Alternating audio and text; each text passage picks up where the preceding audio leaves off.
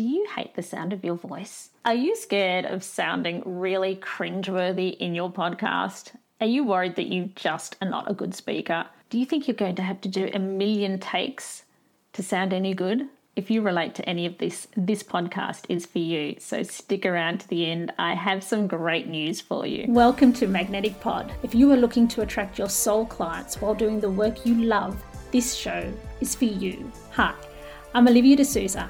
I'm a podcast manager and content repurposing specialist. The Magnetic Pod Show is about attracting your soul pod of clients through podcasting. It will also include things that can be applied to other areas of your marketing strategy too. Hit subscribe to join me in calling in the people we are here to help. Let's make a massive impact. I am here and I'm ready to be brave. Cannot miss me, I'll stand on every stage. I'm available for my destiny to reach my people. Okay, so before we get into it, remember to hit the subscribe button so you don't miss any tips or tricks on how to have a successful, profitable podcast that creates leads for your business. Okay, let's get stuck into it. So recently I was dealing with a client and I was editing some audio for her. And actually it wasn't for a podcast. She wants to have a podcast, but these fears that I have mentioned in the introduction are fears that she has. And she hated doing these audio recordings that she was doing for a course. And I had this conversation with her. I told her about a story about a client. And she went, "Oh my goodness, that really puts my mind at ease." This story, so I have to share that with you. And I realised that this has been something I've just kept to myself for years, and that maybe I should share it, and it can help other people who are scared to start a podcast because of this fear. So before I get into the story, I'd like to cover off a few things. I'd like you to know that it's okay to make mistakes.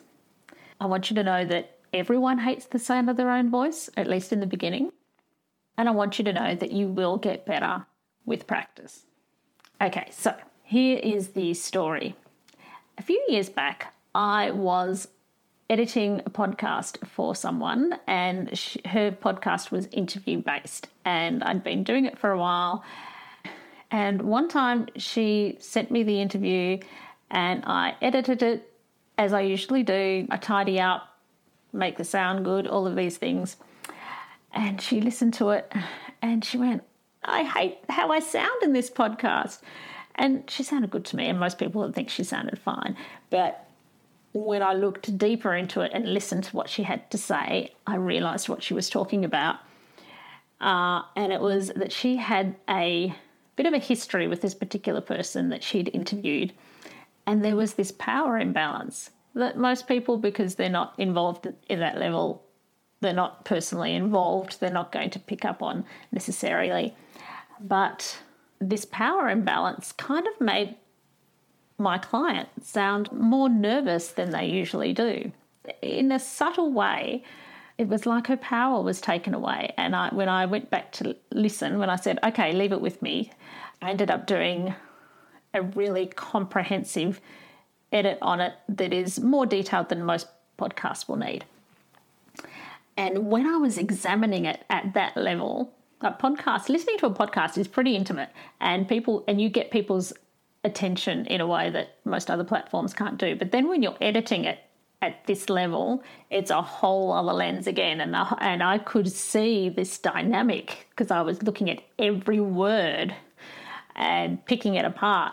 And I could see that there's this dynamic where her guest, I realised in a very subtle way, would undermine my client all the time, like make comments that had herself at one level and my client not quite there yet, but you'll get there one day. Oh, you've got this to work on, and just really, really subtly. But I noticed it when I was looking and examining each and every word, and so I went through and I edited every nervous laugh, every self-deprecating comment that my client made. You know, self-deprecating can be just in good humour, but in here it was really putting herself down. And every time she second-guessed herself and showed it, anything that she did that showed nervousness, any of the sort of, any of those things all got cut out. And what happened is that it was like waving a magic wand. And it was like I was able to send her back in time and go, here, have a do-over.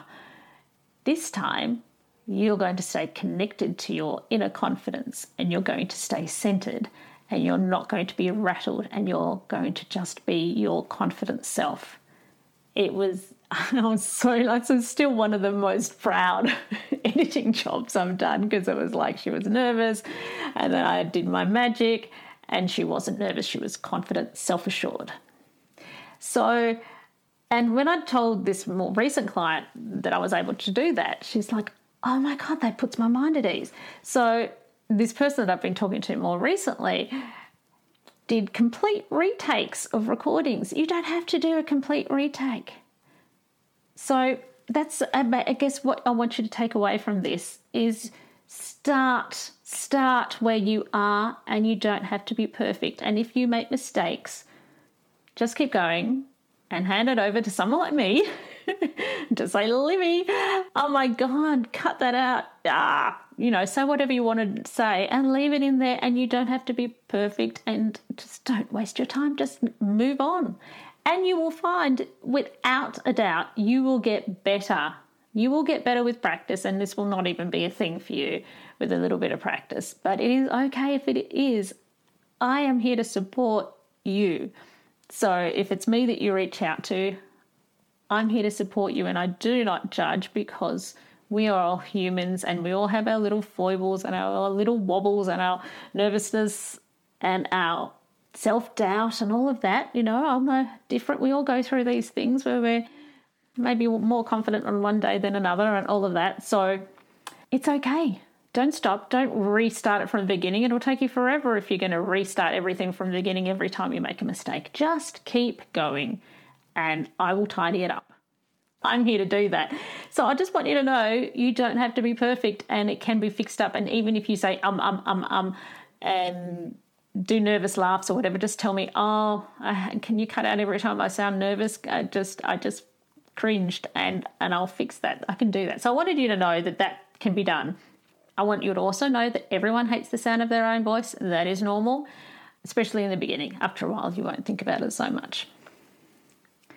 And you will get better with practice, really. So what I want to say is life is short. Seriously, we're not here forever, okay? So do you, be you, and don't let fear and worry about the sound of your voice, don't make that a real thing. Okay, just forgive yourself for being human and for having your self-doubts, but don't stay stuck there, and don't let it hold you back, because seriously, life is short. So I'm not saying have a podcast no matter what, but if you have that niggle and you want to have a podcast, don't let fear and self-doubt and worry about what you sound like be the thing that stops you. Don't let it be the thing that stops you to do anything, whether it's podcasting or anything. Make mistakes. Like when I learned singing, for example, the teacher told me something that stayed with me, and it applies to every area of life, which he said, make as many mistakes as you can as fast as you can. So if there's anything you want to do in any area of your life, make as many mistakes as you can as fast as you can. Just go and do it. It's part of the process. Get it done.